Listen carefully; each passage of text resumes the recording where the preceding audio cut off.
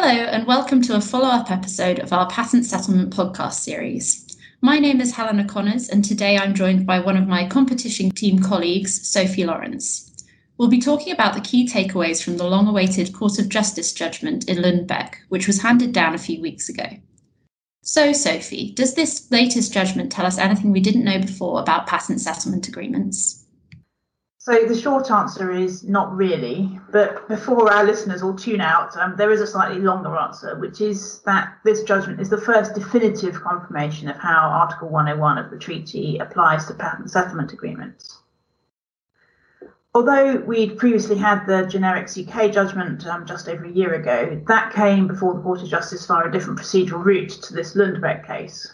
And a key distinction between those two routes is that the court in the generics case was effectively providing input on the law to a national court, whereas Lundbeck's an appeal of a commission decision. And while that appeal is, like all Court of Justice appeals, limited to points of law, the Court of Justice judgment is also, in effect, determinative on the facts of this particular case. Yes, I see that. And one of the key areas where this comes up is in the considerations around whether generics manufacturers and originator companies are potential competitors. And we've gone into more detail on this topic in our previous podcasts, but to summarise, the court held that Lundbeck and the generics manufacturers were potential competitors, as prior to the settlement agreements, there were real and concrete possibilities that the generics would enter the market and compete with Lundbeck. In its analysis of potential competition, the court considered whether the generics had taken sufficient preparatory steps to enter the market, for example, by making relevant financial investments and taking steps towards obtaining a marketing authorization.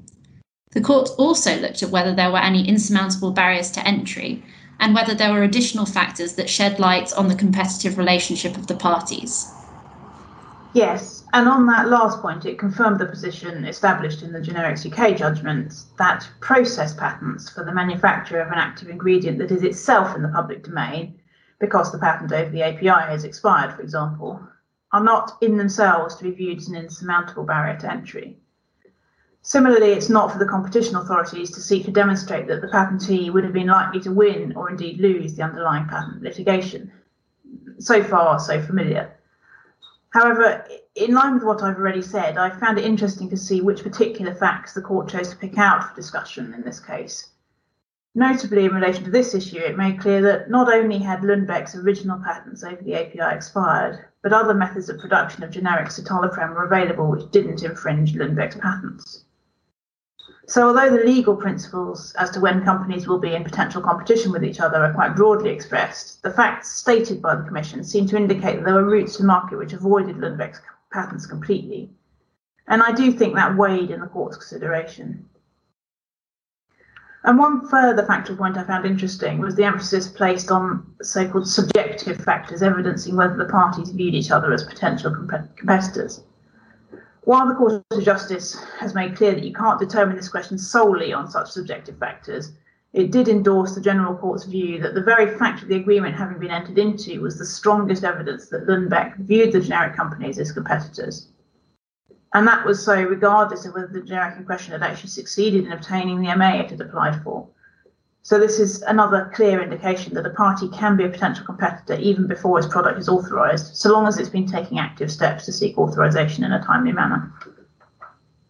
Yes, so the court confirmed the position on potential competitors. But what about the other main point of contention here, which was whether patent settlement agreements that involve a reverse payment or value transfer and result in delayed entry of the generic amount to a restriction of competition by object? What did the court have to say about this particular issue? Again, there weren't any big surprises here. The court confirmed that although these sorts of agreements won't in all circumstances amount to a by object restriction, if there is a value transfer that has no other purpose than to avoid competition on the merits, the agreement will be deemed to amount to a restriction of competition by object. The court also confirmed that it's irrelevant whether the restriction is within the scope of the patent or not, which was an argument that had been advanced by Lundbeck in the case. And the reason it did that was that in the absence of a patent judgment, it can't be said with certainty that the patent is either valid or infringed by the generic company. And so that consideration about the scope of the patent isn't viewed as relevant for considering whether there's a restriction of competition by object. However, in the same way as with the potential competition topic we've already discussed, the court's selection of the particular facts to illustrate its points are interesting. I noted in particular that the court emphasised that the parties were in dispute over whether Lundbeck's process patents were strong enough to prevent the market entry of generic citalopram. The court therefore found that this divergence of opinion meant that the patents couldn't in themselves have been the decisive basis for the commitments made by the generic companies not to enter the market. I found the approach to no challenge clauses to be rather similar to this. The court explained that the particular agreements gave rise to restrictions by object in spite of the fact that they did not contain express no challenge provisions.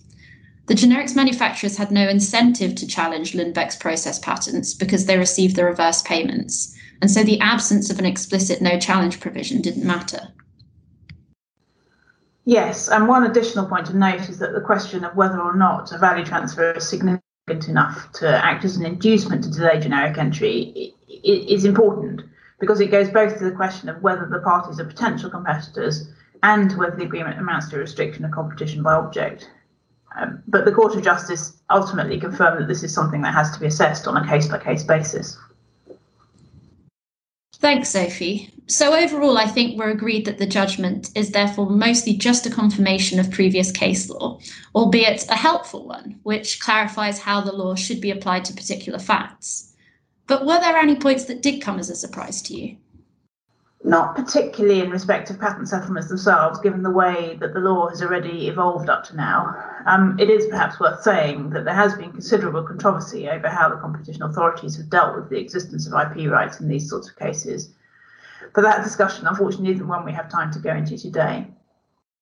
However, I did want to just flag an interesting procedural point that came up in the Xellia and Alpharma judgment, which was the judgment that dealt with the particular agreements that those companies had entered into with Lundbeck. Essentially, those two companies argued that the total duration of the administrative procedure, so that's the procedure when the investigation was ongoing, was unreasonably long. And so as a result, they hadn't retained relevant evidence that could have assisted them. And they argued that this was an infringement of their rights of defence. The General Court had already dismissed this argument, saying that the companies should have retained the documents back to the date when the Danish Competition Authority first notified the Commission about the potentially anti-competitive agreements. And that was back in 2003. And the General Court said that even though actually Xellia and Alpharma were only informed of the formal proceedings against Lundbeck in 2010 and 2011, respectively. Now, the Court of Justice did find that the General Court had gone too far in its judgment, and that the obligation didn't stretch back as far as 2003. However, the court did find that the parties were bound by a duty of care to retain relevant documents following the initiation of the Commission Pharmaceutical Sector Inquiry in 2008. And the reason for that was that the Pharmaceutical Sector Inquiry was the point at which the Commission made clear that patent settlement agreements might fall within the scope of the competition laws. And the Court of Justice essentially said that the parties should at that point have taken steps to ensure that they possessed the necessary evidence in the event that there was some subsequent administrative action or judicial proceedings. So the Court of Justice appears to have expanded the duty to retain evidence here, because prior to this judgment, we were only aware that an increased duty of care to maintain records and documents applied once the Commission engaged with a particular party in the context of an investigation. Now it seems that where a sector inquiry is initiated, affected parties should ensure that they retain relevant documents in case that sector inquiry prompts an investigation into their activities. And if this is truly what the court meant, it is potentially significant, as Commission sector inquiries can be extremely wide-reaching and affect tens or hundreds of companies, or indeed thousands. Take, for example, the e-commerce sector inquiry, in which the Commission gathered evidence from nearly 2,000 companies operating in the e-commerce sector. The Court of Justice did not make any comment as to the specific scope of this duty, but the judgment suggests that this enhanced duty is more likely to apply where undertakings are well established in the market under inquiry, and where they've concluded agreements of the type expressly referred to in the decision that initiated the inquiry, which was the case here in relation to the pharmaceutical sector inquiry. So based on the judgment, it does seem that this obligation is particularly relevant to companies' ability to defend themselves rather than being some sort of basis for the competition authority to impose sanctions on them for destruction of documents. But I do think that it means that companies involved in sector inquiries need to think pretty carefully whether they should take some steps to preserve certain documents for an extended period of time. Thanks, Sophie. It will definitely be interesting to see whether the Commission will start to apply this enhanced duty to retain documents in its future investigations. So to sum up, there are still a number of unanswered questions about patent settlement agreements, but the Court does appear to be confirming the position on the identification of potential competitors and on the characterisation of by-object infringements. Thank you for tuning into this episode of our podcast series on the Lundbeck judgment.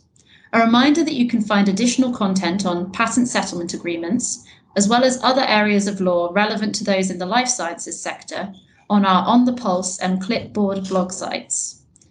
Please keep your eyes peeled for further content from us, including podcasts in the future.